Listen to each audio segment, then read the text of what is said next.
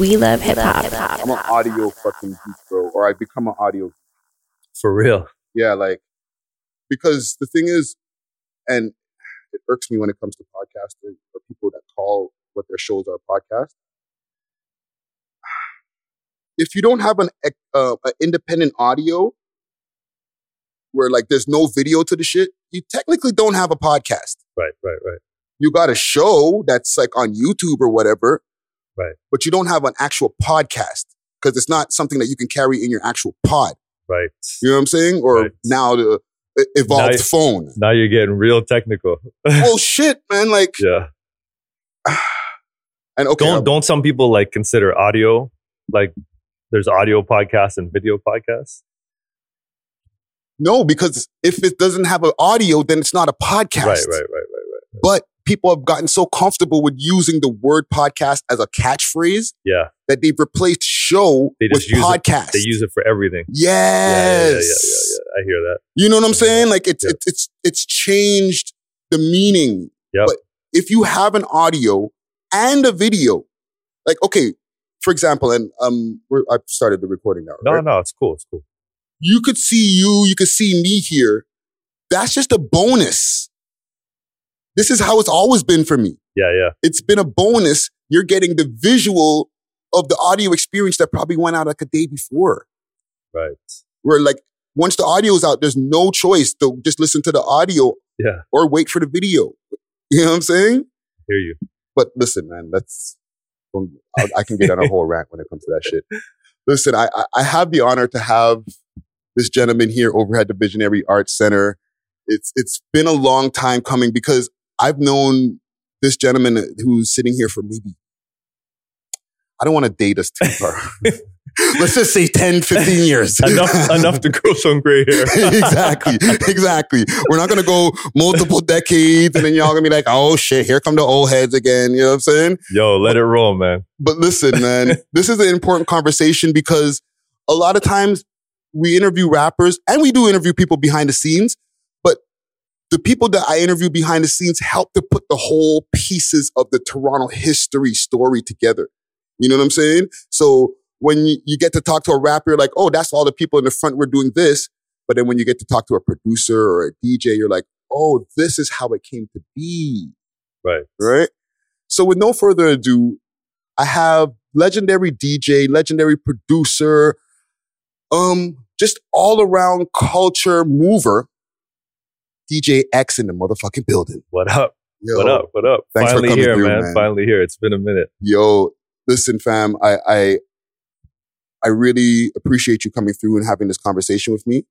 Before we even get into any of the generic questions or any of my research stuff like that, I just want to know how are you doing? You know what I'm saying? We've gone through a lot of bullshit for the last 2 years, right? How are you and how is your mental health?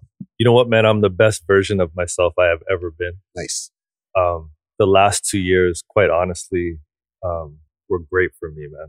Like they were a blessing. And I know that's not the case for everybody, but you know, that's my reality, or at least that's how I feel. Yeah. And, man, I feel like the pandemic, like put the brakes on everything. Mm-hmm. And, you know, I have a family. I have a young 6-year-old daughter. Nice. And, you know, my wife and I got to spend time just with them, like that I never would have gotten to spend if it wasn't for what happened. You know what I mean? And thankfully I was in a position where, you know, everything that was going on didn't affect me. It actually accelerated my business. So I have a marketing business, and, you know, everybody when the pandemic hit kind of was like, yo, everything's got to be online. It's all got to be digital. Like, you know, so my business went through the roof. Right. So I had that, plus I had the time. So these two things, like the time to spend with my family and that. And so it was just such a beautiful time, you know? Yeah. I was talking about it last night. I had some people over and we were just talking about how we just cooking stuff and baking things and like, you know what I mean? Just like hanging out, man. So it was good, but no, I'm in a good place, man. I'm older now. I've been through a lot. And I just feel really good, man. I just feel like like I said, I'm the best version of myself I've ever been. You know? No, that's beautiful, bro. Yeah. And before we even get to any of the interviews, questions and stuff like that, also I want to give a quick shout out to my sponsors, Astro Pink, always keeping me nice and toasty. You could check them out on their website, myastropink.com, or hit them up on their Instagram, astro_pink. If you know, you know. But let's get back into it. You were born in Vancouver. Mm-hmm. Family from Bermuda. No, family not from Bermuda, but I lived there twice. Once for a year, second time for 6 years. Okay, so then so before we get to the Bermuda, where's your family from? The roots? St. Lucia. Yeah, so my dad, my mom's Canadian. Okay. Generations of Canadians. And my dad's from St. Lucia, moved to Barbados and then to Michigan and grew up in Michigan. Wow. Was a draft dodger, came to Canada, met my mom, PJX. Okay. You know what I'm saying? And we'll put the Bermuda to the side then, because when I was doing my little research, I'm like, that's the connections right there. But thank you. Yeah. Right? I mean, that kind of happened by accident. So my mother remarried and married an accountant, and Bermuda was like a haven for accountants. Okay. And so we ended up moving there, and that's how that happened. And how old were you when that first happened? So the first time, I'm horrible with time frames, but like the first time I would have been like maybe 4. Okay. That was for a year. And then the second time I would have been maybe 6 or 7. Wow. And then the second time I was there until I was 13-ish. Mm-hmm. Yeah. So then that must have been like kind of like a mind shock every time coming back from Toronto. Yeah, it was fucked up. Yeah. Yeah. So what was that experience like mentally as a child? Do you remember? Man. I hated it. It was like culture shock. You know what I'm saying? So I'm going from Canada to this small island. But the worst part of it was the fact that, my mom's white. She remarried a white guy. Mm-hmm. And so now I'm over on this island with all these black people with 2 white parents. And when you're a kid, nobody understands that shit, right? Yeah. So they were just like, yo, what's wrong with you? Mm-hmm. Like, where'd you come from? Like, why do you have white parents? Yeah, because they're looking at your skin and then they're looking at your parents and they're like, wait a minute. So nowadays it seems like nothing, you know what I mean? But back in the mid 70s, you know what I mean? Like that was weird. And like on this small island, Bermuda was like, kids were just cruel to me, man. You know what I mean? It took me a while to like actually had to fight my way into respect. You know what I mean? Yeah, like fist fights. You know what I mean? Okay. To the point where like, finally I just knocked out the right person and gained respect, and nobody fucked with me after that. You know what I mean? But it was whack for a long time, man. Like just the bouncing back and forth and like, it's weird. So even like to stay on that for a second, like adjusting with school and stuff like that, because you're probably going from one school, then you're in school in Toronto, then in school in Bermuda. Like, what was that like, dude? It was weird, man. It's funny, like, crazy story. So I go to Bermuda, and I can't remember. I guess it was the second time I went to Bermuda, and it was the first day of school, and they had like assembly. So I'm in the assembly, and I'm this kid from Canada, and I'm in Bermuda, and it's hot. So I'm like dying of heat, man. And I'm nervous as fuck. You know what I'm saying? I'm standing in this assembly. I don't know anybody. I'm nervous as fuck. I'm dying of heat. All of a sudden I start to feel sick. And I'm like, no. Anyways, I end up puking in this assembly, man. Cleared out the whole entire assembly.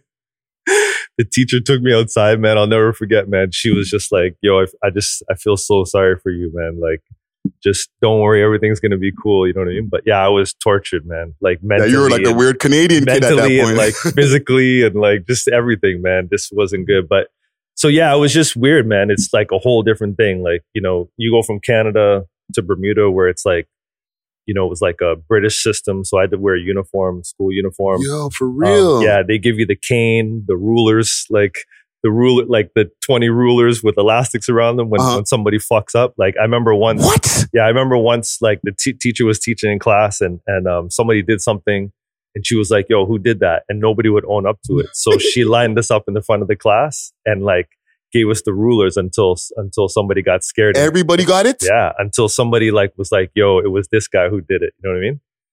That sounds And then traumatizing. that's a whole other set of drama, right? So everybody's getting licks until until somebody speaks up. Then the person who speaks up is a snitch. So now they got issues. You know what I'm saying?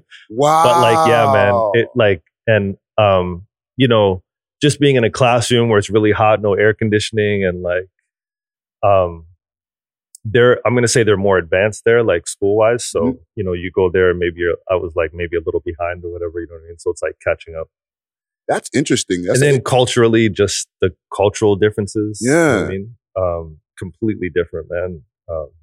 So yeah, it was weird, man. It was took a lot of getting used to, you know. At some point I, you know, caught a groove, but it was, I didn't like it, man. Well, you caught a groove, but you got to be out of there by 13. Yeah. Yeah. But by then I'd like found that groove, found the wave, you know what I mean? And then like, you know, then I came back and it was like trying to find a whole other thing. But it was easier coming back. You know what I mean? It's either like the transition from from Bermuda to Toronto is easier than from Toronto to Bermuda. Yeah.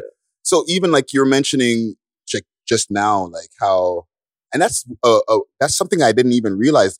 Education wise, they were more advanced over there in Bermuda. Yeah. Even though like the school conditions sounded a little bit oppressive. Well, they're just way more strict, right? About they don't play around.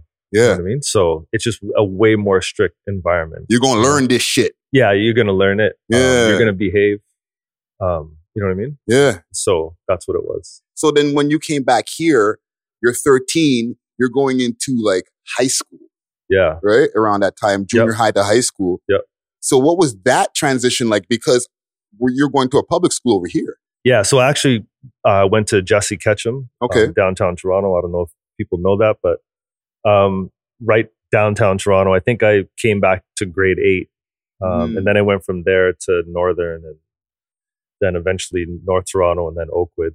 But yeah, I mean, it was kind of dope because it was like, you know, hip hop was starting to pop off and like breakdancing and stuff like that. And I think breakdancing was the first thing that I really connected to, you know what I mean? Yeah. And connected to those kids, you know what I mean? Yeah. So I quickly like kind of found my place, you know what I mean?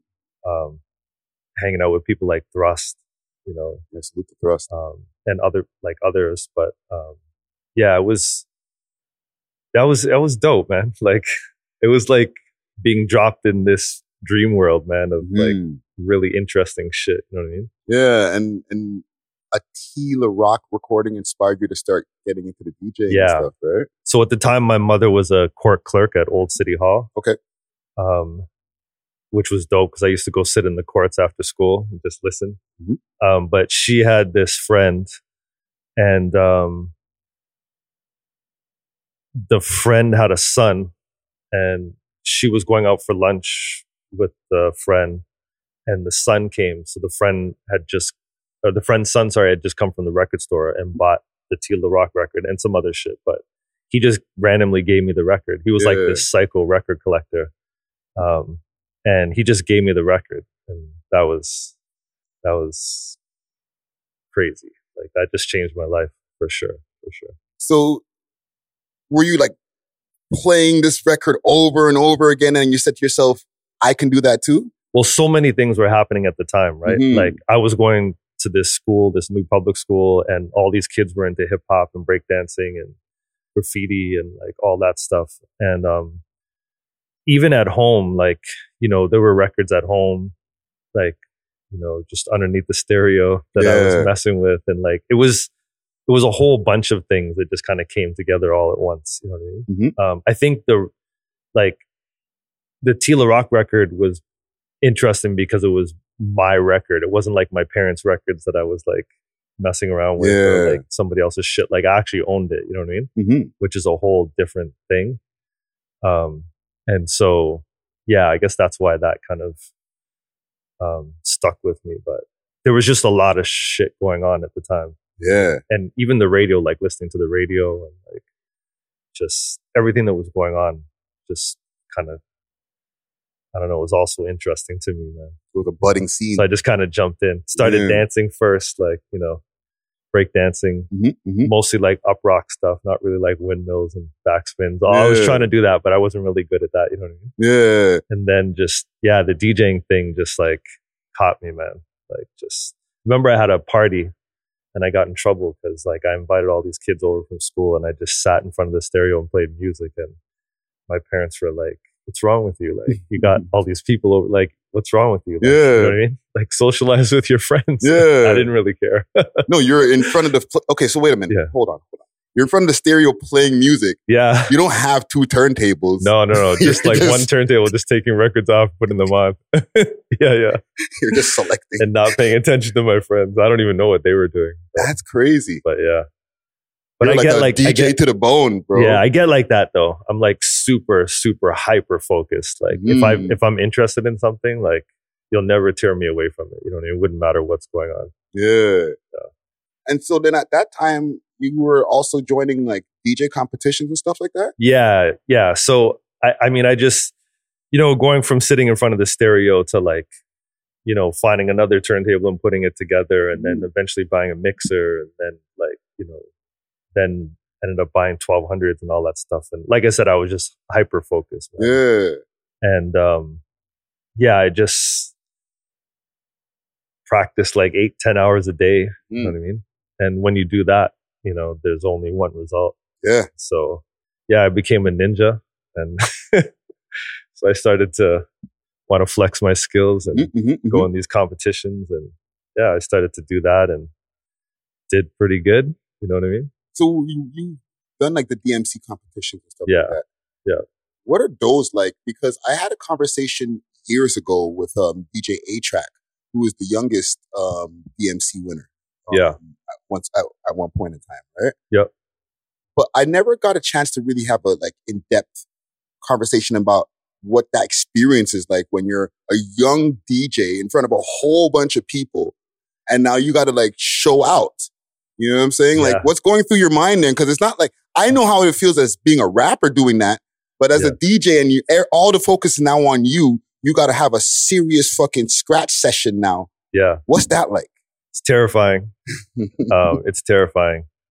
But I think like when you practice as much as I did, there's a certain level of confidence there that like helps balance out the terrifying. Just how like, horrifying it is, balances it out. But yeah, man, I mean, it's just, you're on the spot. It's, it's like sports people, like, basketball players, like, whatever. Sports guys, they're in front of everybody. They're competing. I'm competing. Sometimes there are multiple rounds. So you had to, you had to organize your show so that, you save the best for last in case you made it. But which is also tricky because when you're saving your best for last, you might need the best in the beginning rounds to even get there.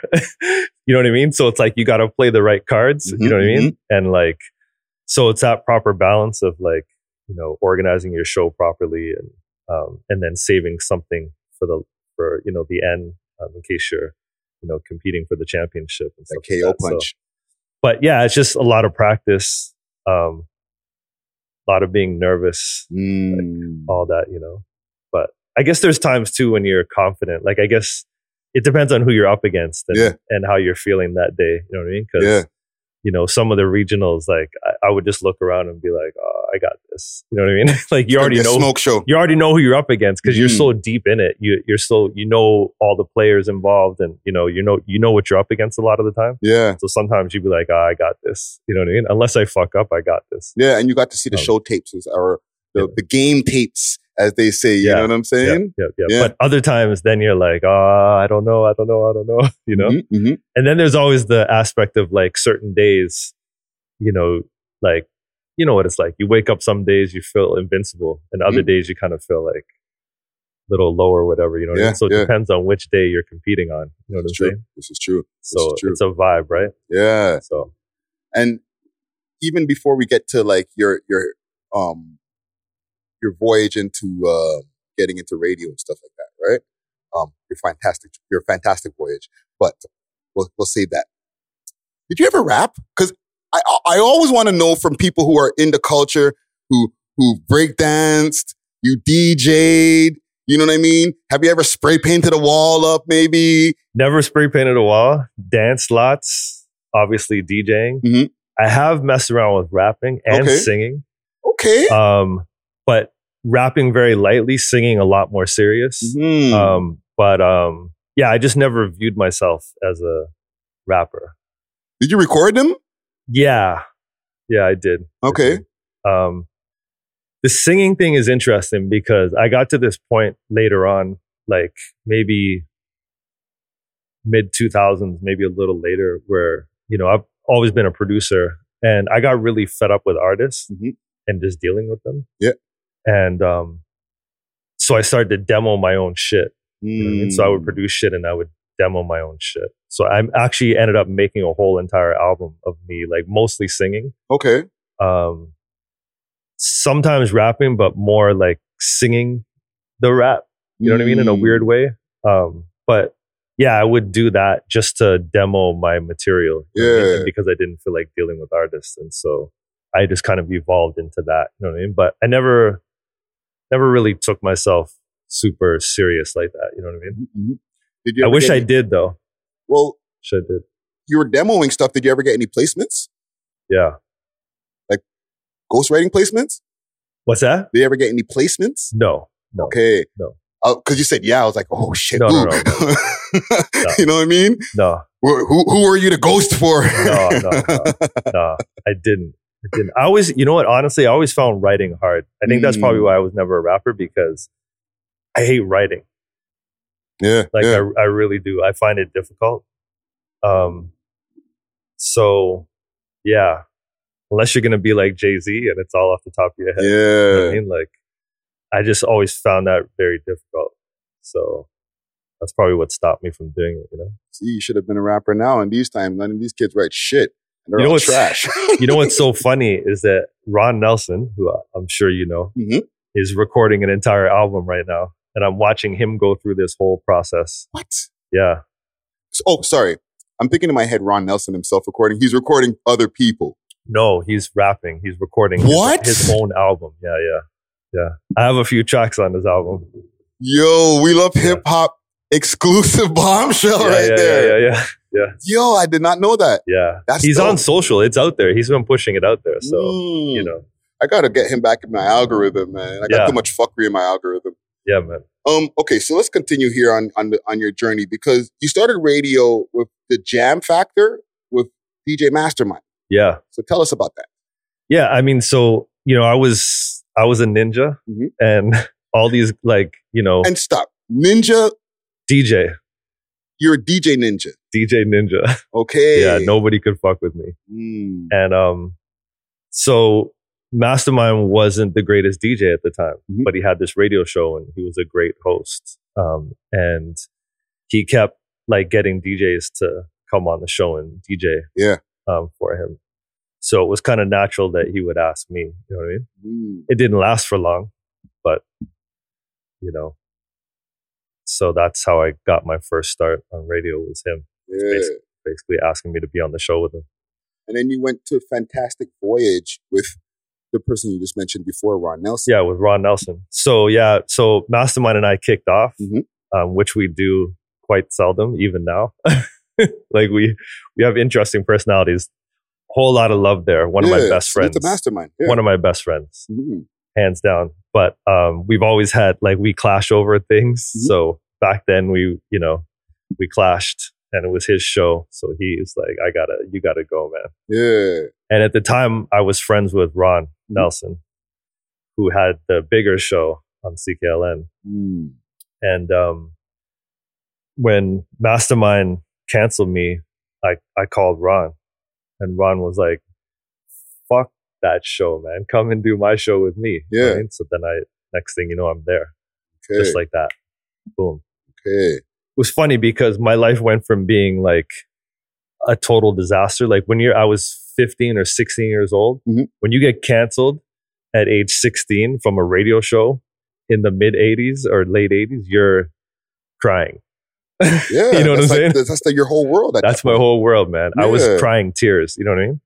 Mhm. And so I went from that to like making one phone call, I think even from the radio station. Mhm. And Ron was like, yeah, don't worry about that, man. Just come do my show with me. So it was like here, down here, up here. Yeah. You know what I'm saying? So you went over there and you guys are doing Fantastic Voyage, Yeah. right? Ron gave you and Mastermind your names? Yeah. Explain that to the audience and myself, because and salute to the mans them who did the interview with you before, Mindbender, I think it's Born King, I'm not sure, but my apologies, right? Yeah. Dope interview. But there was some information that I got from that interview and I heard that, but I need to know how that came to be. Yeah. So this is a funny story. So with me, it's funny. Mm-hmm. Actually, they're both kind of funny stories, but with me, my DJ name at the time was DJ Ecstasy. Okay. And Ron Nelson was super homophobic. Mm-hmm. And he didn't want to be calling me Ecstasy on the radio. Ain't calling no girl man delicious. You know what I mean? Right? So he was like, I'm going to shorten it and call you X when I'm on the air. You know what I mean? So that's what I'm going to do. So that's how my name just became DJ X. Okay. Mastermind got his name from Ron because they had a radio war. Actually, we were all kind of in this radio war, but Mastermind was on CHRY, Ron Nelson was on CKLN, I was on Ron's show with him, and those two started to beef. Okay. And so they had this radio war. And actually, you know what? I think even before that, maybe Mastermind was answering trivia questions on Ron's show. Okay.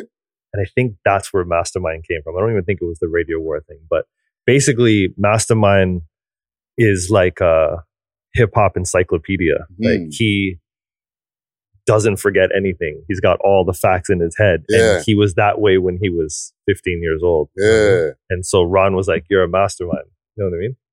And Wow. he's like, boom, I'm going to use that. You know what I mean? So that's how that came to be.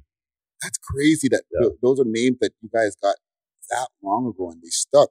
Yeah. And also able to achieve success with those names because they're unique names for both you and for Mastermind. They are, but names are just names. They are, but at the names. same time, they become your as people who are in the entertainment business and stuff like that, because we're all in the entertainment business. They become our monikers. You know what I'm saying? So it's like, if you have a name that like doesn't really ring bells, there's only so far you can go, to be honest, fam. I disagree. Talk to me about that. So I disagree because if I could go back, I would have used my real name. Okay. And I think that at different times in your life, you feel differently. So now I feel like, I would have used my real name because my last name's King. Yeah, yeah. So I've always loved my last name. And when I think about it, I'm like, fuck, I should have used that somehow. You know what I mean? And yeah, I just feel like you feel differently. Like even mid-stroke somewhere, I tried to change my name from DJ X to Appleback. Really? I don't know if you know this, but I did not. This is an unknown fact. Yeah, there's a couple records out there that I produced that actually have that name on them, so they wouldn't even know that it was me. Wow. If they don't know that fact.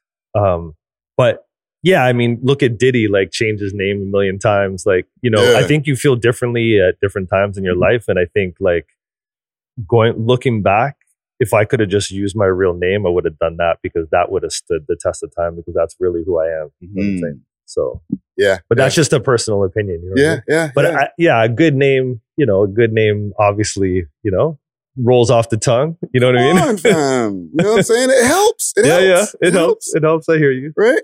So, okay, let's talk about the transition from the Fantastic Voyage to the Power Move Show. 1 to 4 on 88.1 FM every Saturday. Yeah. That was the shit. Yeah, it was crazy. But how did that go from Fantastic Voyage? I know the answers to that, but I need you to let the audience know that story of Fantastic Voyage to all of a sudden Power Move Show. Yeah, so I was crazy, man, at the time. Like I was like aggressive. You know what I'm saying? With my love for music and hip hop and everything that I was doing. And I think Ron just got out of my way. Quite honestly, man, he's like, "Yo, there's a freight train coming, and I'm not getting in front of this shit." You know what I'm saying? Like, I'm gonna let this roll, man. And yeah, he just stepped off. I never really understood it. I actually feel like he made a mistake, but because he had built this legacy, you know what I'm saying? Which didn't really end there, but like that was a huge part of it. You know what I mean? And but yeah, he just like kind of told me one day, like, I'm done, and you know, you're gonna take the reins. You know what I mean? And I didn't even want to. Right. I never wanted to talk on the radio. I was always super shy, and I never wanted to talk. As a matter of fact, the first day, like, I don't think I talked for like 2.5 hours, and the show was 3 hours long. I was scared. So no breaks in between, nothing. Like just playing music, and so that kind of happened to me, and I just became a host, and because I was so just into it, like the Power Move became what it was. Like I just tried to do everything I possibly could with it. You know what I mean? Like, yeah. How did the name come to be? Power Moves. Ron Nelson. He's the name maker, eh? Yeah. Holy shit, man. I need to holler at him. Maybe he can give me a new name. Yeah. So he was really into Public Enemy at the time. And I was trying to, he was like, the Fantastic Voyage program is my legacy. You got to come with some new shit. You know what I'm saying? So you got to figure out what that's going to be. So he was kind of teaching me and guiding me, and like, if it wasn't for him, I might have just kept the name Fantastic Voyage and kept rolling with that. You know what I mean? He was like, nah, you gotta make this your own. You gotta run with this. Separate yourself. And so, so I was like, I don't know what to call it. And he was like, well, call it this. And that was it. Yeah. I was like, yo, I like that. Well, that's dope, man. And I think that ended up being a dope name. You know what I mean? And even before I continue with like some of the stuff from the Power Moves, I think, like from what you were saying before, where you felt that Ron might have made a mistake, I think he made a great decision. And he probably seen your potential from the way that you were like really passionate about hip hop and stuff like that. And he's like, you know what? Let me get out of this guy's way. I still got a lot that I can do, but he needs to shine. And that needs to be commended. You know what I mean? Because not a lot of people are willing to do that. A lot of people are shine hogs. You know what I'm saying? Yeah, it's, it's interesting because maybe it wasn't exactly like that. And I say that because like maybe there was a little regret there that he had to let go of it just because I just came in and bombarded the whole thing. You know what I mean? But he'd have to speak to that. You know what I'm saying? Ron, pull up. But the reason I say it's a mistake is because, and again, well, fuck again. The reason I say it's a mistake is because we could have done shit together. You could be like more powerful as a team. You know what I'm saying? So if he looked at things that way and was like, you know what, like, let me work with you and even other people, like, let's bring other people, let's build a conglomerate. Let's, you know what I mean? Yeah. Which I think that would have been better for him, for sure. It worked out great for me. I'm not mad at that. You know what I'm saying? But I just, like, I look back and I'm like, fuck, man, we could have done shit together. Like, he's still one of my best friends today. Like, and so, yeah, I think like we have such a great vibe. Like, we get along so well, and we could have done so much together. You know what I mean? So, well, and when you're like, when you look up to somebody in the way that I looked up to him, you want that guidance. Like, you want them to be there. Like, he got fully out of the way and almost, you know what I mean? Like, I didn't want him out of the way. You know what I'm saying? Well, he kind of put you in the deep end in a way. Yeah, he did. And I kind of fuck with that, bro. I feel you, man. Like I said, man. It worked out for me. Like, I'm not mad. You know what I'm saying? But like, I wonder what could have been if, like, we stayed working together like that. You know what I mean? Yeah. Well, one thing that did start happening is that you became, to me, the main DJ in the city at one point. Like, there was college radio was budding. There was 89.5 FM over there at UFT that was doing their thing. Okay. 88.1 was over there at the Ryerson campus. Mm-hmm. And there was 105.5 that were doing their thing over in the West, right? Mm-hmm. But all these DJs are starting to pop up all over the place. But that Saturday show, dude, was the main spot, including Eat the Beat. Yeah. I think it's the placement, right? It's like Saturday afternoon. It was placed 1 to 4. Placed so perfectly. Yes. You know what I mean? It was out of the way of a lot of things, like out of the way of the work week and like any bullshit like that. CIUT was like at nighttime, which was cool, but you lose a certain audience at nighttime. It had a legacy before I even got there. So the setup was ideal. You know what I'm saying? The setup was ideal, man. Yeah. And tell me about the Eat the Beat competition. How did that come to be in the first place? Just an idea. Like, what can I do with this radio show to make it interesting? That feeds the culture. And naturally, freestyle was like, had to be that. You know what I'm saying? What else is it going to be? I mean, obviously there were some other things, but there's nothing more potent than that, more real. You know what I'm saying? So, and then it's like you just use the tools that you have. So it's like you have these phone lines. How can I be inclusive? You know what I mean? Of like the people, the audience. You know what I'm saying? Yeah. Because that's really important.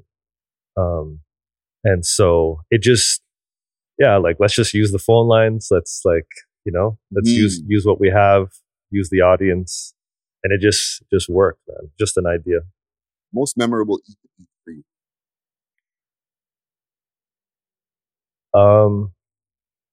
I'll tell you something funny. I don't know if I have probably Bishop and Shirley Dynamo. Wow, I forgot about that one. That was legendary, bro. Yeah. Talk to me. Yeah. So, I mean, well, I was going to say something else, which is funny, but so Eat the Beat spawned some other stuff, like the beat battle. Like I had like beat battles on my show and stuff like that. So whenever I think about my show, you got to understand, like I had a whole different experience than most people out there listening. So for me, it was different. And when I think back to all those things that I did, like Eat the Beat, and I can't even remember what the beat one was called. The one that really stands out in my mind was a beat battle between me and, oh my God, Tough Dumpling. Oh, what's his Collision. Yeah, Collision. And he beat me. And I remember being so pissed, man, because like I'm on my show. Yeah. You know what I mean? And like the way I looked at it was like, there's no way I'm losing this because like it's my show. Like, you know what I mean? Like there's no way. Yeah. But yeah, he beat me. And like, so that one really sticks out in my mind. You know what I mean? But out of all those like kind of competition type things that I did on my show, but more because it had to do with me and my emotions and like all that stuff. You know what I mean?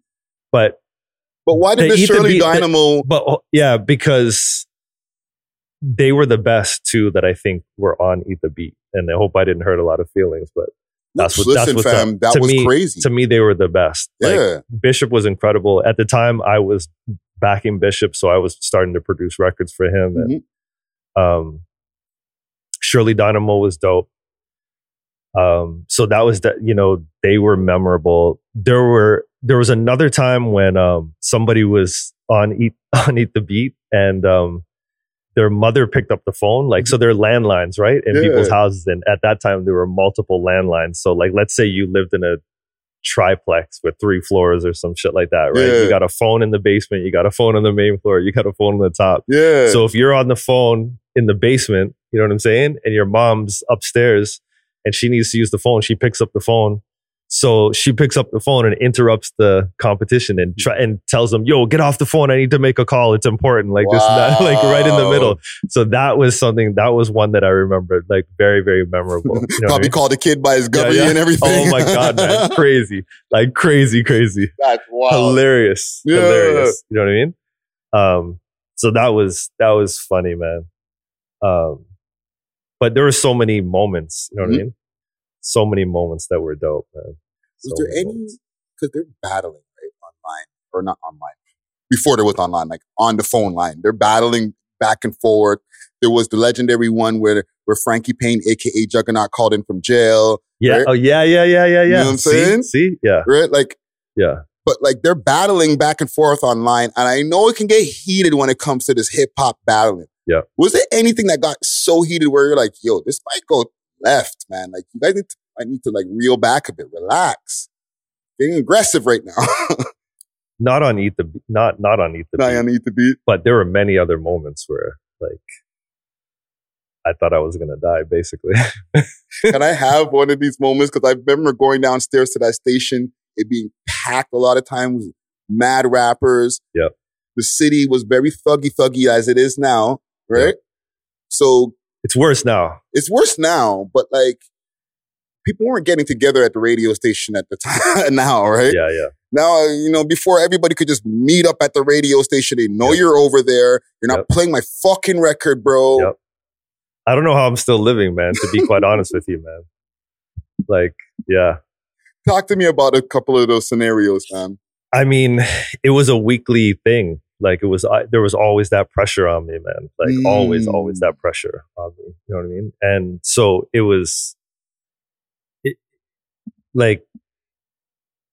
it's a lot of PR, man, a lot of public relations. You know what I'm saying? It's like trying to balance it out, man. You have this outlet that's so powerful. Mm-hmm. It's one of the only outlets. And even if it's not, it's the one that everybody wants to be on. Mm-hmm. And got all these people making music from all over the city, all different hoods. And they want to get on. You know what I mean?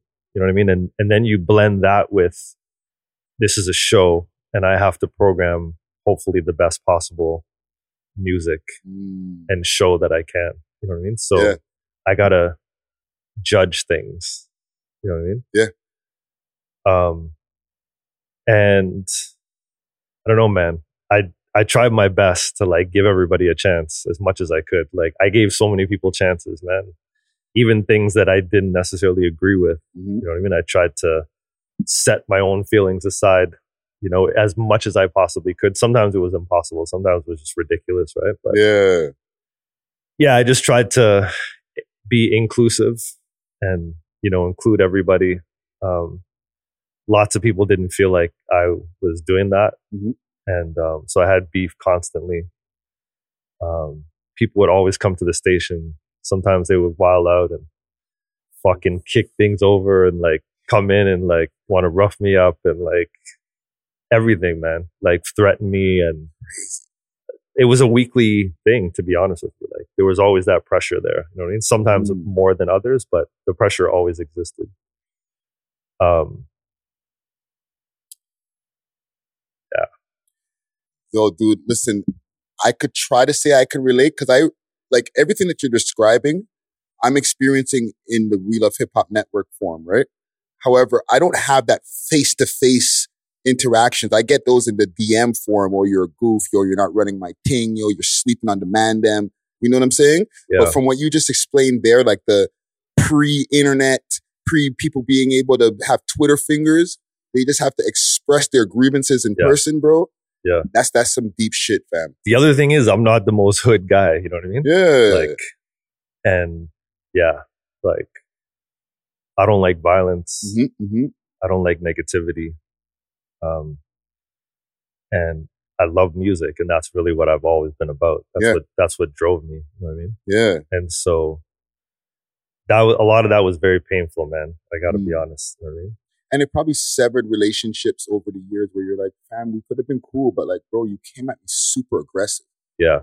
Yeah. With multiple people too. Yeah. Rolling mad deep, you know what I mean? Yeah. But also there's some good people out there. Like there's some people that came at me, you know what I mean? And then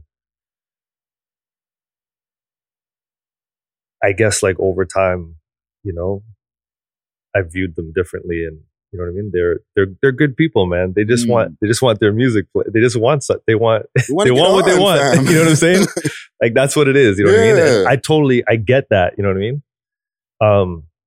So yeah, there were a lot of situations where like over time there was an understanding there. You know what I mean? Mm-hmm. And like it wasn't all bad, but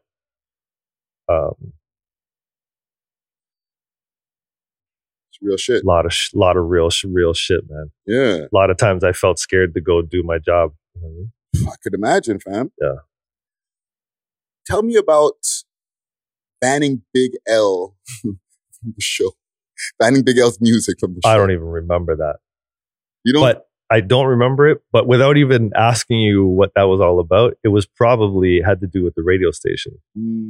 Because radio stations have rules which are governed by the CRTC. So I can't remember what it is. Like, maybe you know more. I don't remember that. But like, it was probably me playing some dirty version of the record. And like the station saying to me like, yo, man, you can't fucking play shit like that. Yeah. Chill. You know what I'm saying? Did you get a lot of issues like that? Tons, man. Tons.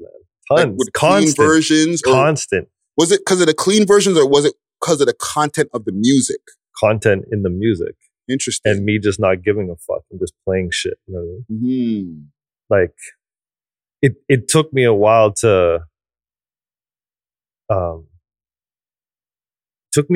consider a lot of the social issues that come along with music. I mean, I'm very rhythmic. Like, I just like beats. You know what I'm saying? I like hip hop. I just like music. A lot of the time, I don't care what people are saying on the record. To me, that's secondary. And no offense to lyricists out there, but that's just, I'm very beat oriented and rhythmically driven. And if I hear a song and the beat is dope and the person sounds decent over it, I don't give a fuck what they're saying. Yeah. And when I was a kid and I'm on the radio, I was just like aimlessly just fucking playing anything. Like, I just didn't give a shit. Like, yo, this shit's hot. Like, run it. You know what I'm saying? But I wasn't really listening to what was happening. You know what I mean? So the program directors would come to me and be like, yo, what the fuck, man? Like, are you listening to what they're saying on this record? Like, you cannot play this on the radio. You know what I mean? So I had that pressure constantly on me. And it wasn't like, it took me a while, man. It took me a while to like, be like, you know what? You're right. You know what I mean? You see where they're coming from. I can't, where they're coming from. Yeah, I can't do this. You know what I mean? Yeah. You're right. You know what I mean? A lot of derogatory shit on some of those records. Yeah. So yeah, there was that pressure too. So now you got the hood pressure, you got the station pressure, you got the pressure from yourself. Yo. Yeah. The thing is, like, we're watching from the outside and we're just like, yo, DJ X, yo, you know what I'm saying? We got to get our music over to this guy. We're not realizing, and I'm having this realization now as we're having this conversation, all of the different dramas and different dynamics of things that you had to go through. Yeah. That's deep, bro. That's why I said, like, for me, it was a whole different experience. Like, you know, people stop me on the street and they're like, yo, that shit was crazy. I grew up like, yo, do you remember this? Like, you know, blah, blah, blah. And like, for me, it's a whole other experience. Not a bad experience, the mixed experience. Yeah. But like some of the moments that some of these people are talking about, I don't even know if I was really enjoying them because I had all these things, you know, all these things that I'm dealing with, you know what I mean? And like, at times it felt like a job too. You know what I'm saying? Like, so I'm there doing a job. I have a purpose. I have all these things I have to consider that are going on. And so, yeah, it was crazy at times. You know what I mean? Yeah. Great moments too. Like, don't get me wrong. It's funny because I think sometimes I talk too much about the negative things just because they stick so heavily with me. You know what I mean? Yeah. Like scars on me. No, but they happened, right? But like, it was dope, man. Like, I wouldn't trade it for anything. You know what I mean? I was so lucky. Like, I was lucky, man. Lucky to be in that position. Yeah, and it was history at the end of the day. You know what I'm saying? This is all, even like us having this conversation right now, you made moments in history that need to be revisited, right? For the reasons why, you know, people want to interview you and stuff like that because they need to know about this history that you were a part of, that you helped to like create. You know what I'm saying? And even like you were part of like a lot of like DJing for shows and stuff like that, including like you DJ'd for Biggie when he came down here for that short show that he was like, the show was short, Yeah, I did. Back in 95. Yeah, I did a lot. I filled in for DJ Scratch on an EPMD show one day, which was pretty dope, crazy, because they ended up coming to my house. So Eric Sermon came to my house at this little apartment on off the Danforth. Like, I've been there, right? Yeah, I remember that place. And like, so picture Eric Sermon sitting on my floor, and like we have all his 12 inches like spread out all over the floor, and we're trying to figure out what he's going to perform. I can't picture it. You know what I'm saying? He's an icon, right? Okay, so let me add a layer. Let me add a layer now, right? In comes Mishy and Flavor Flav, and they sit on the couch. So now Mishy, Flavor Flav sitting on my couch, Eric Sermon sitting on the floor with me, and then we jump in my car and we drive to the docks where the show was. Yo, that sounds like a superhero convention. Crazy, right? Like stuff like that. You know what I'm saying? Like That's wild. Just crazy. Yeah. Okay. But yeah, I've DJed for a lot of people, man. Like EPMD, like, you know, and then Toronto Acts, Dream Warriors, Rumble, Thrust. There's more. Oh, Mishy. Legend. Yeah, a lot of. With the Biggie situation, right? And a lot of people who are in the old school know that whole Biggie show was going on. I think it was Byways on Yonge Street. Like, it was in a food court. It was in the food court? It was in a food court downstairs. Yeah. Right? We're not going to revisit that moment, because anybody who needs to revisit that moment, check out the other interview, like I was saying, with Mindbender and them. Yeah. And it's been posted many times. Yeah. However, what I did learn from that interview as well is that you had an elevator incident with Biggie. Yeah. Can you retell that story here on We Love Hip Hop? Yeah. So me, Thrust, and I don't know who else was with us, but we went to a show in Buffalo that had Biggie on it. And I can't even remember who else was on it. I'm horrible with remembering things. Forgive me. So after the show, it was in Rochester, New York. After the show, we find out that all the acts are staying at this hotel. So we're like, yo, let's go to the hotel. Right. So we go to the hotel. We're running around the hotel trying to find everybody. I somehow lose Thrust, and I get on the elevator. Who's on the elevator? Biggie with Break of Dawn, who was a female DJ from WBLK. Okay. Super popular at the time. Yeah. So I get on the elevator, we start going up, and the door never opens. So we're stuck on this elevator now. Damn. Yeah. And the crazy thing about that is that those two people are dead. So Biggie obviously died. She died having a baby in the hospital. R.I.P. Crazy. So neither of them are alive. But yeah, we weren't in there for long, but 5 or 10 minutes stuck in this elevator. Was he panicking? Nah. Biggie was just like, yo, how we gonna get out of here? Like, you know what I'm saying? Like, yo, son. Like, you know what I'm saying? Yeah. Just did he remember you from the DJing in Toronto? No.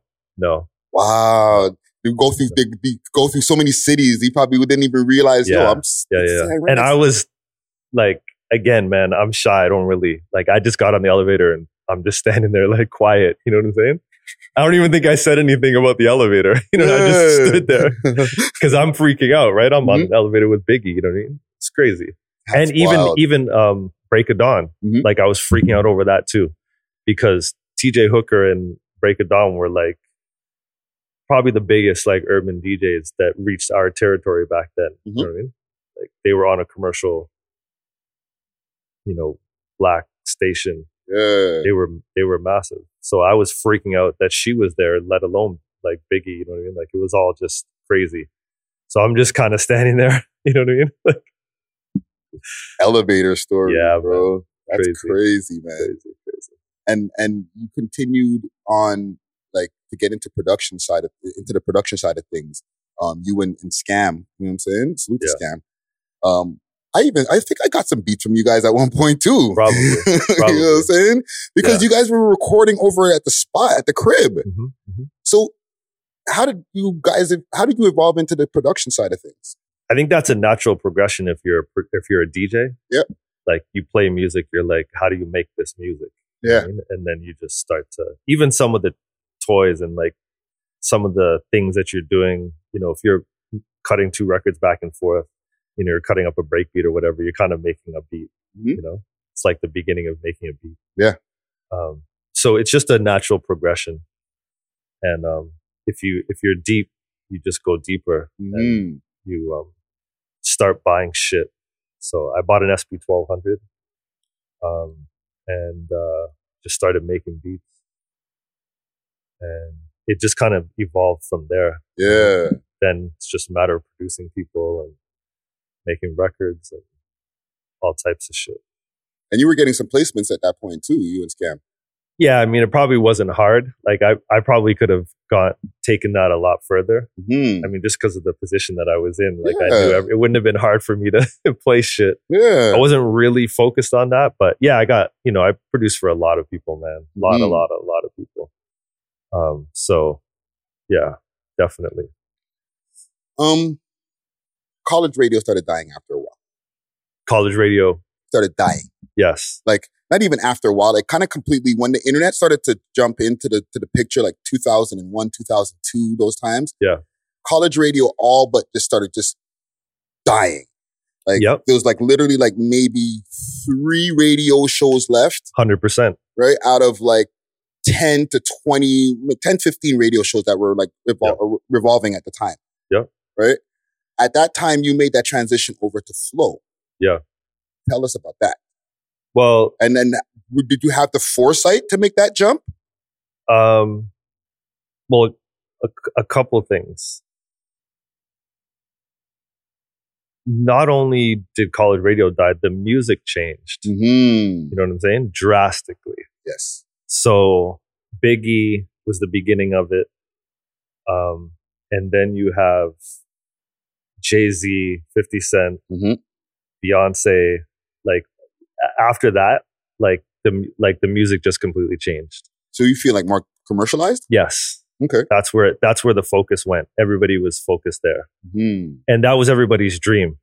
Let's be real. You know what I'm saying? Like you make music to share it with people, and the more people you can share it with, the better. Yes. So, you know, everybody fights against commercial, but in a lot of ways, that's what they're striving for. I think. You all obviously try and preserve the potency of the music. Yeah, the culture. You know, you don't want to water it down. Yeah. But you do want the masses. So the music changed, and I felt like I had done everything I could do on college radio. So I felt like it was time for me to leave. And there were 2 things happening with me. So one was hip hop. The other was I'm now a radio announcer. Yeah. Right? Those are 2 different things that have come together, but also 2 different things. Both of which you want to progress. Right? So a natural progression after doing college radio for 10 years or whatever, however long, you want to go pro and get paid for it, right? Because I wasn't getting paid at CKLN. Yeah, it's all so that's a natural progression for me to go to Flow and get paid for what I'm doing. Yes. And then at the same time, I felt like I'd done everything I could do with underground music. I wasn't growing, and I felt the only way I could grow was to go like with the wave. You know what I mean? More commercial stuff. Go to a commercial station, grow. And so that's what I did. And yeah. What was that first time experience like getting in? Because it's corporate. You're in the corporate side of things, right? Yeah. Now you're dealing with investors, you're dealing with program directors, you're dealing with a whole bunch of different things that you didn't necessarily have to deal with on college stations. You got to pick the songs you're playing. You know what I'm saying?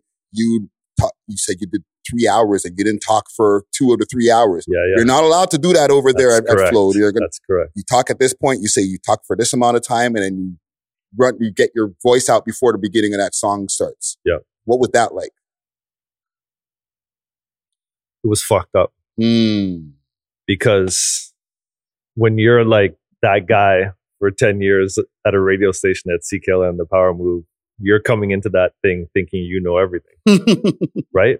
But it's a whole different ball game, whole new ball game. And so looking back on it now, like,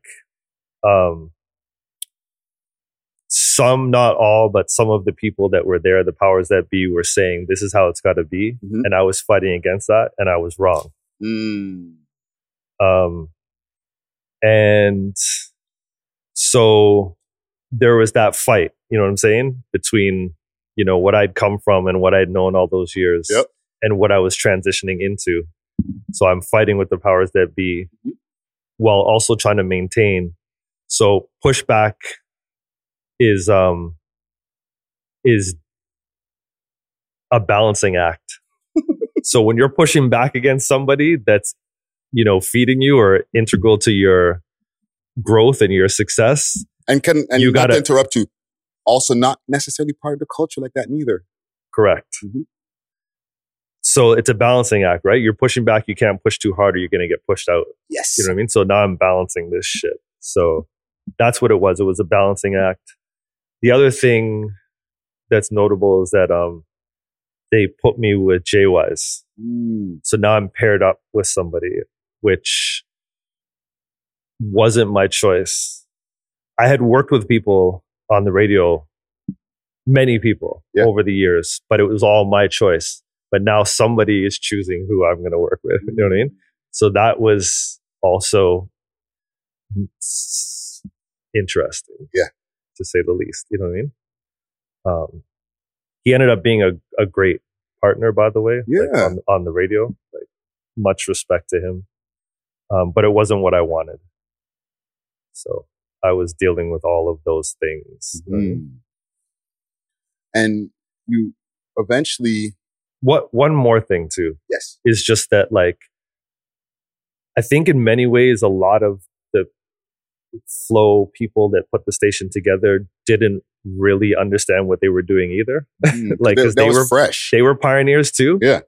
So even though they had all this money and, you know, they'd spent all these years petitioning and, you know, the CRTC application and all these things, they still, you know, and they were going around promising people, like, you know, it's going to be this for the community and it's going to be that. And, you know what I mean? But like, when it came down to it, it's a business now. You know what I mean? This commercial radio, they've got to sustain a business. You know, they've got to sell advertising and so on. And all these things didn't line up with the community's view of how it should be. And the community had no view of how it should be because we never had it. So they've dreamt this up. Like, this is how it's supposed to be. And it better fucking be like that. You know what I mean? And then the business people are like, okay, we're trying to fucking, you know what I mean? We're trying to look out for you. You know what I mean? But we're running a business. Trying to make some money. Yeah. So there's that fight going on. You know what I mean? And like, we're all in the middle of that. You know what I mean? Yeah. So, yeah, like, you're kind of caught in the middle of the community and like that thing, and like, you know, so that was going on too. That's crazy. And you went from one commercial station to even more commercial station. Yeah, because you went over to Kiss FM after. Yeah, that was crazy. So again, like, Flow was like this hot mess, if I'm honest. You know what I mean? Like, everybody was fighting about what it was supposed to be, and like, you know, so all that's going on, and like, it just didn't feel like we were in the pocket. You know what I'm saying? Like, when I was on the Power Move, I was in the pocket. Yeah. You know what I'm saying? Like, regardless of all the things that I was dealing with, at least I knew like what I was doing felt right. You know what I mean? And this time it didn't feel right. Like, it felt messy. And so I just didn't like the way it felt, man. And yeah, then Kiss came after me, and because we were number one at night. so we were doing really well. Like the night show, which we were on, like Jay Wise and I, from I don't know, 7 to whatever, or 6 to whatever, was doing really well. Mm-hmm. The rest of the station wasn't doing so good. And the music had skewed very urban, very black at the time. Yeah. Again, 50 Cent, Jay-Z, Beyonce. And that was becoming the new pop. So Kiss was now feeling the heat because their Avril Lavigne ain't working no more. You know what I'm saying? Not keeping people on the dial. You know what I'm saying? Yeah. So now they need some real shit. Mm-hmm. You know what I'm saying? So they draw for me. And I was like, yeah, I got to get the fuck out of here. Yeah. This is a mess. You know what I mean? Probably the worst decision of my life. But for that year that I was there or whatever, it was bliss. Yeah. Like I was very happy, man. They paid me well. They looked after me, gave me my own show. I didn't, I just felt comfortable. You know what I mean? And again, going back to the lane. So there's hip hop, but then there's me as a radio announcer. Right. That was really like taking off for me. You know what I mean? Because now I'm on one of the top stations in the country. Yes. You know what I mean? Yes. So I've gone from the basement to like the top of top. You're the voice. You're a voice on the radio. Exactly. Yes. But not only am I a voice, now I'm on a Rogers Communications radio station. They're the number one broadcasting company in the country. Yes. Let alone the city. Yeah. And Kiss is wildly successful. And so here comes me. You know what I mean? And a lot is riding on me. So, and they're treating me like that. Yeah. Like they're giving me respect. You know what I mean? Lots of it. So they're like, look, we want to bring you over. We really want to build shit around you. You know what I mean? Because like the music's going in that direction and we need you. Yeah. And so, they just gave me all the tools that I needed and like really supported me, taught me a lot, worked with me. But what happened was, they got out of their zone. So they're pop and things started to go way too urban. So I come over there like and just kill it. I think my first ratings were like a 12 share, which is like unheard of. Like, what's the average? So share? just, like to give you an idea, like having a 12 share in the ratings is like CHFI and Chum like achieve those numbers, but usually, or maybe they might get to 15, but like that's a lot. And those are the kinds of stations that really hit like, the Canadian demographics, which is, I mean, we all know what that is. I don't need to go into that. You know what I mean? Yeah. So I'm fucking destroying it. And, to give you an example, like I think Flow has never been over a 4 share. Wow. And even Kiss now might be like a 6 share or 7 share or something, maybe. Anyways, I'm on fire. And what happens is like now the radio station Kiss is getting pushed in a very urban direction. That's not them. They're becoming a black station. Exactly. Which they're not. You know what I'm saying? Yeah. And so I think ultimately they were like, you know what, we got to get out of this because it's either we go completely black or, or we got to get out. Yeah.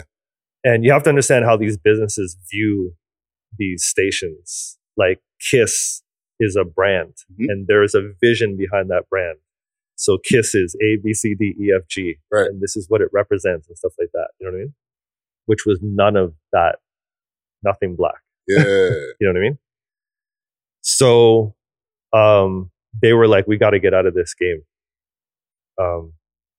And I think also business-wise, I think maybe hip-hop and R&B has never really translated into dollars. Ad dollars. In this country. Yeah. So nobody buys the records, nobody listens to the radio, nobody watches the television shows. And if they did, we would have many, many record labels, independents. We would have radio stations. There's only one urban radio station in this entire country. How fucking stupid is that? Yeah, that's crazy. Makes no fucking sense. Yeah. Right?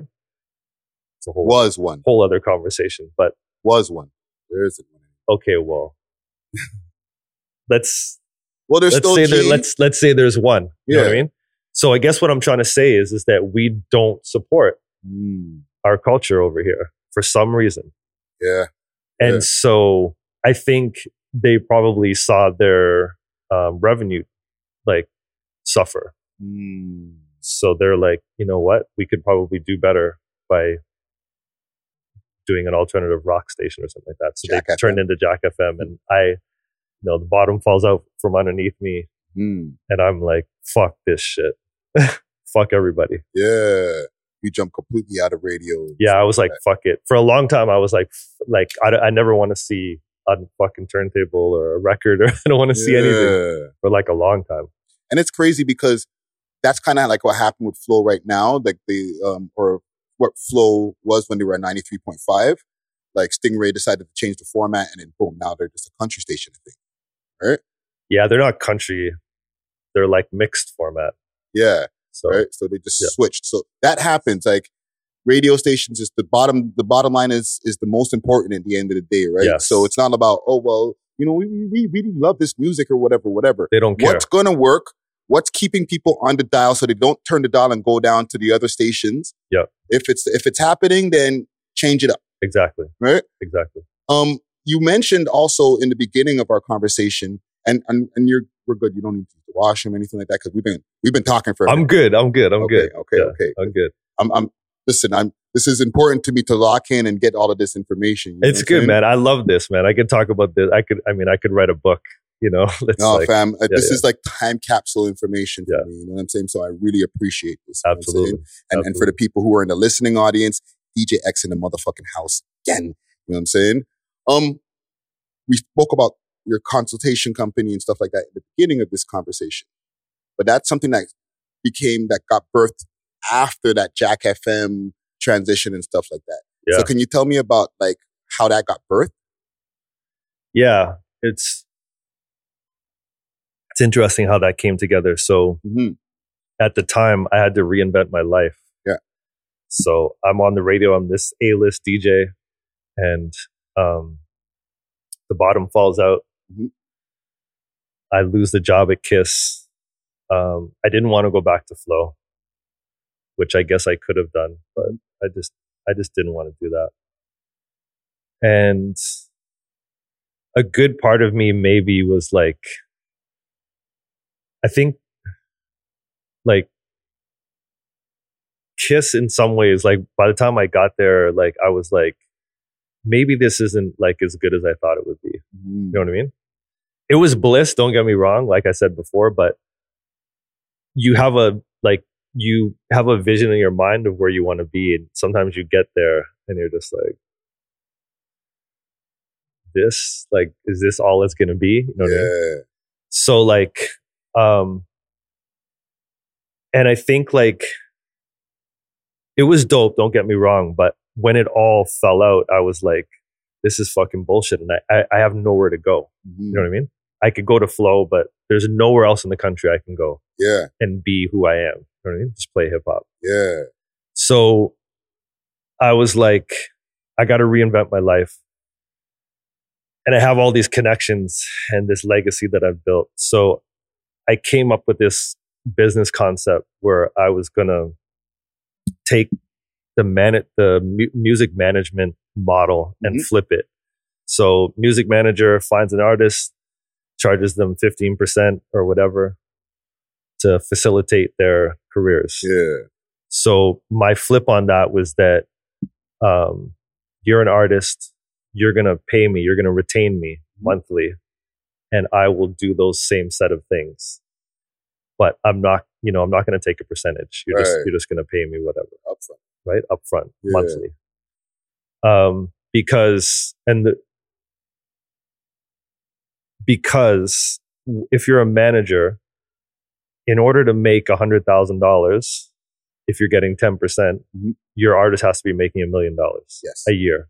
How many fucking artists do you know making $1 million a year in 2003? Nobody. Even in 2022. Exactly. Yeah. So I was like, okay, if you guys want to do this, you're going to pay me and I'll do it. And I can do whatever you want. I can walk you into labels. I can take you to studios. I can introduce you to producers. I can do almost anything you want to do, like literally. And if I can't do it, I'll figure it out very, very easily. Yeah. So I started that. And what happened was the internet and social media and everything was starting to happen. And that's all my clients wanted. They, in a weird way, didn't want the connections with labels and this and that, or maybe they weren't at the stage for that. Maybe they needed to like do A, B, and C before they got to those other stages. Right. And so a lot of it was like, I need a website. I need digital assets. I need this and that. And so my company just kind of morphed into a marketing company. Yeah. Over time, like over, I don't know, 10 years, let's say, it just kind of like went like flipped. Yeah. And that's dope, because even when I go on your website is like dope. Which one? I have two. Your DJX website. Oh yeah. Like where I find like a bunch of house mixes and stuff like that. Yeah. And like even like before getting into like what's on the website, just the way like to navigate through the site, it's like very smooth and everything like that. So like you definitely have the know-how and the team to make sure that you guys are good in the digital space. Yeah. Right. But I'm looking and I don't see hip hop mixes. I see that, but I see a lot of house mixes. Yeah. When did that start happening? Well, I think I've just evolved, and like in the 90s, like the late 80s and the 90s, I had blinders on. You couldn't talk to me about anything other than hip hop. Well, that's not true. Sorry. Anything other than hip hop or anything like super hip hop related. So like, jazz fusion or funk or things that people were sampling, I was into, but like anything other than that, you couldn't talk to me about it. Yeah. But I have such a great love for music that like over time, as I got older, I just started to love other things. You know what I mean? And now it's to the point that like, I feel like I love more things than the average person. You know what I mean? Like, everybody always says to me, and they say it to me a lot because they know what I come from. They're always like, oh, music sucks now, this and that. And I'm like, shut the fuck up, man. Like there's good music now. There was good music back then. There was shitty music back then. There's shitty music now. It's the fucking same. Nothing has changed. Yeah. It's exactly the same. Yeah. It's just there's more of it now. It's more accessible. Yeah. You know what I mean? So I just opened up my mind, man. There's just a lot of different things that I like. And there's a lot of different things that I've experimented with musically. And I'm just very, very open-minded musically. And house specifically, I was into in the 80s. So like in the 80s, it was like hip hop and house were the two like underground music like lanes in a lot of ways. There was other stuff. But and there was a fusion back then too. Yeah, there was other stuff, but like house and hip hop were similar in that like there were a lot of like little independent labels. Like it was budding. You know what I'm saying? Like so those were kind of the two things that like I think I was really into. Yeah. So naturally later on I picked the house up again. You know what I mean? Like I have so much house now that I've just collected over the years that I love that I can't even play anywhere.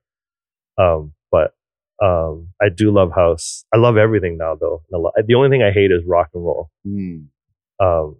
And that's maybe harsh, but again, I'm a very rhythmic person. Like I just like some of the rock just goes too far out of that lane. You know what I mean? Hard to dance to. Yeah. Last couple of things I want to touch on before we end our conversation here, right?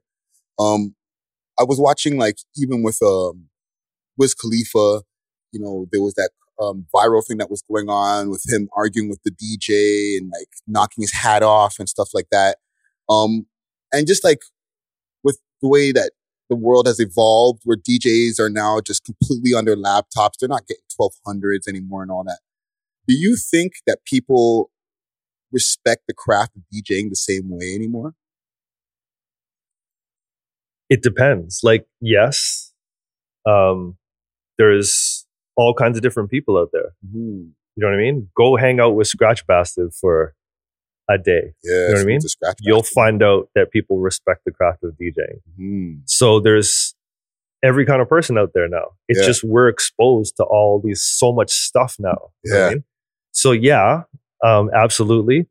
Is it a part of hip hop in the same way? No.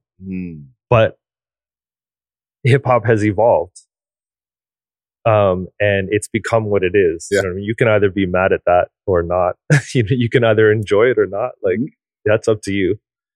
But you can also go find DJ culture if you want. Yeah. Like, it's there. You got to go look for it. You know what I mean? Mm-hmm. So yeah, some people do, some people don't. Just like back in the day. You know what I mean? Yeah. It's I don't know. That's how I view it.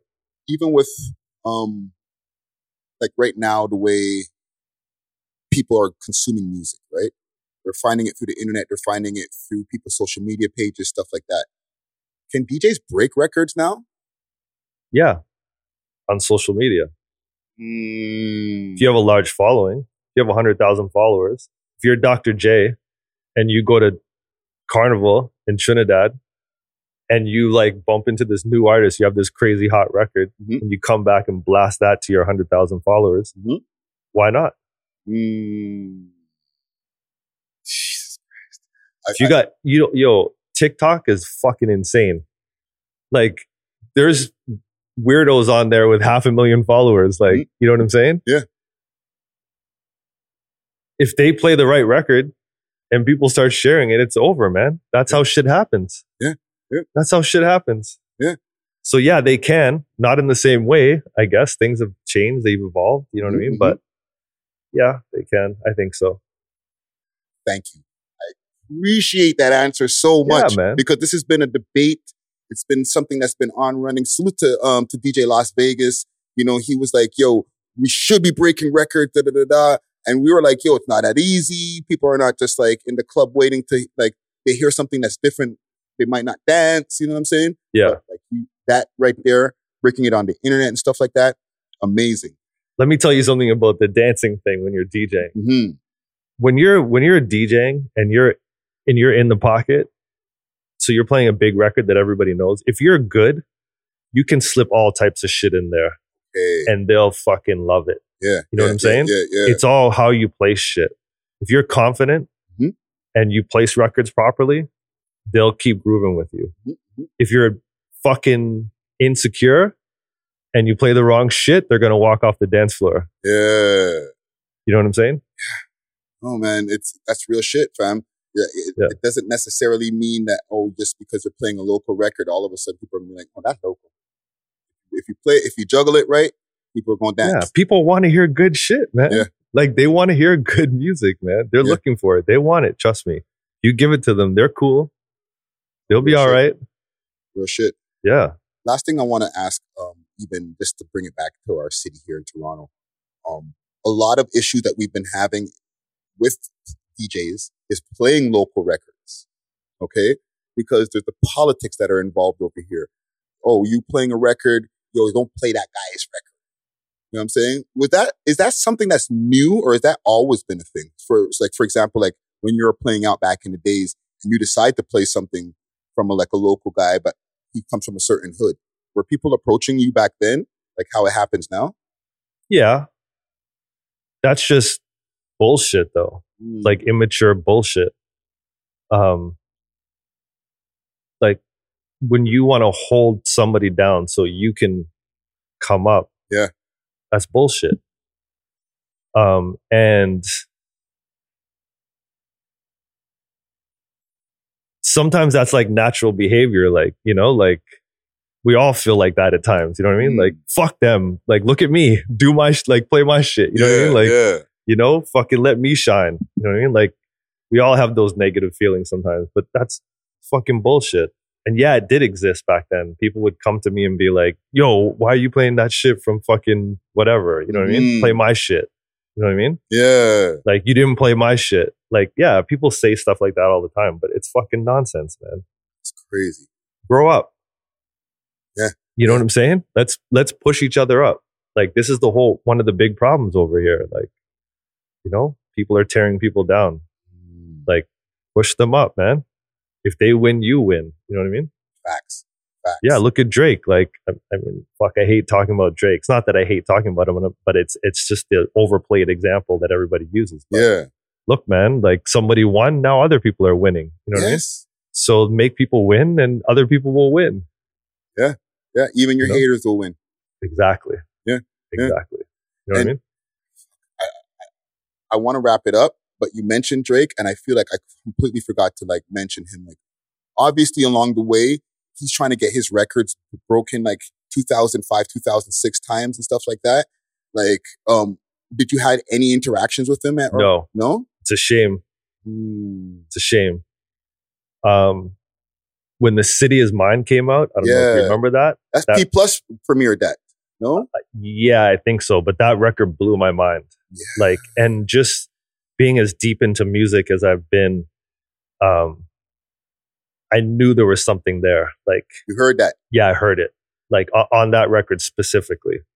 Like, I was like, what? Like, I remember just being so fucking blown away by that record. And so I think people smell these things coming. You know what I mean? Like, they see them. They don't really realize like what's going on, but for some reason they're drawn to these things. You know what I mean? And like, yeah. So I never had a interaction with him. It kind of bugs me, if I'm real. Just because of my legacy and my role, you know what I mean? Yeah. But yeah, I mean, if I was there, I would have done him justice. You know what I'm saying? I would have definitely hooked him up, because I think he's crazy. Yeah, you were just getting out of radio while he was coming in. Yeah. Fuck yeah. But you know what's funny? Like, you know, he kind of comes from the era where he doesn't need guys like me. You know what I mean? Like, I don't, and maybe I'm wrong, and maybe it's now because he's so big, but I don't see him having connections to DJs. Like, yeah, I never see that. Like, you know, like he mentioned Drama, like recently on a record, like, you know, because he died. But I just don't see, like, if anything, I see him beefing with most of these people, like beefs with Flex, or like, you know, like, I don't know if he beefs with Flex, but like, no, there was issues. There's tension with New York radio. Like, New York's pissed, you know what I mean? That he just took the game over, you know what I mean? Yeah. And you know, Charlemagne and like all, like, you know, like, but you know, if we're talking real DJs, I just never see him anywhere with like really respected DJs. Yeah. I just Except don't for like Khaled, I guess, if you want to put Khaled as a DJ. You know what I'm saying, he was a DJ at one point, like real, but like he's evolved into a whole like other mogul. Yeah. Right? I feel like he's way beyond that now. Yeah. You know what I mean? But like, yeah, that's a good example, I guess. Yeah. I just feel like in the past I've seen artists way more connected to these DJs. You know what I mean? Maybe it's just that I don't see it. You know what I'm saying? But yeah, the Khaled one is interesting. But Khaled's a freaking like, he's beyond DJ at this point. Yeah. Like, or not beyond DJ, but like he's not looked at as a DJ. He's more looked at as a producer, just like whatever he is. Well, yeah, personality, I would say. Yeah. You know what I mean? Yeah. A figure. People don't even remember that he was like DJing in Miami back in the days. It's funny. I like met him in Miami in like 2001, 2002. Can't remember the name of the seminar I was at, but I saw him twice, once in Miami, once in Puerto Rico. And you, again, if you were paying attention, you would have said, this guy's going to be massive. Yeah. The way he was moving through the room. You know what I mean? Like, you could see it back then. Yeah. You know what I mean? Yeah, that shine on him. That was like bound to happen. Like, it's not a mistake. You know what I mean? Yeah. Last thing I want to know, one thing that, and this is my recurring question that I've been using now on my interviews, right? And I appreciate you having this convo with me, right? Yeah. One thing that you wish you knew now, or wish you knew then that you know now.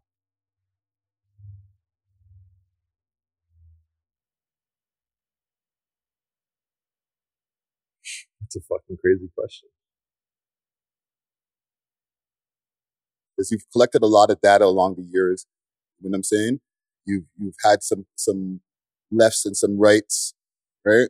But if you were like, had the knowledge that you have now of the game and everything like that, what would be one right that you would have done instead of a left back?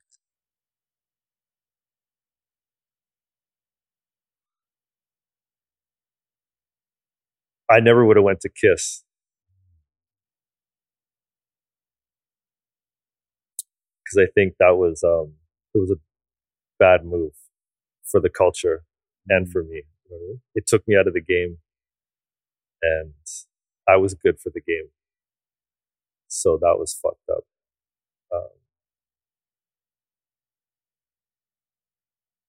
I don't know. That's probably like the main one. Okay. I wish I knew that everything was going to be all right all the time.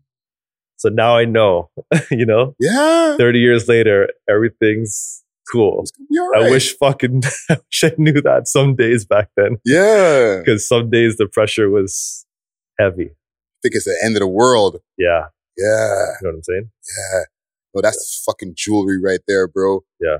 I appreciate that answer right there. Yeah. Because there's a lot of youngins right now who are going through whatever they're going through, and they don't realize that as long as they stay their course, everything's going to be all right. Yeah. You know what I mean? They'll be able to hit 40 years old and then start 100%. hitting 50, and then they'll be like, oh shit, things that I thought was the end back then, I'm all right now. Yeah. Well, that's blessed, bro. Yeah. Thank you for having this conversation with me, man. Thank you for having me, man. Yeah, man. I really enjoyed this. I think that we got to learn a lot about DJ X, aka Adrian King's history from the beginning to where you are now, as far as mentally and just even as far as like where you're going. And I kudos to all the success that you've achieved back in the days and that you're continuing to achieve now, Thank bro. you, man. Thank you know what I'm saying? Thank you. Big salute to our sponsors, Astro Pink, once again. You can check them out on Instagram, Astro_Pink and myastropink.com on their website. Hit the like, hit the subscribe, all that good stuff for all the people on YouTube, and leave a iTunes rating and all that for the people who are in the listening audience. You know what I'm saying? Another one in the vault. DJ X in the building. Yes. It's your boy Friday Ricky Dread, and I'm off of this. Deuces. We love hip hop.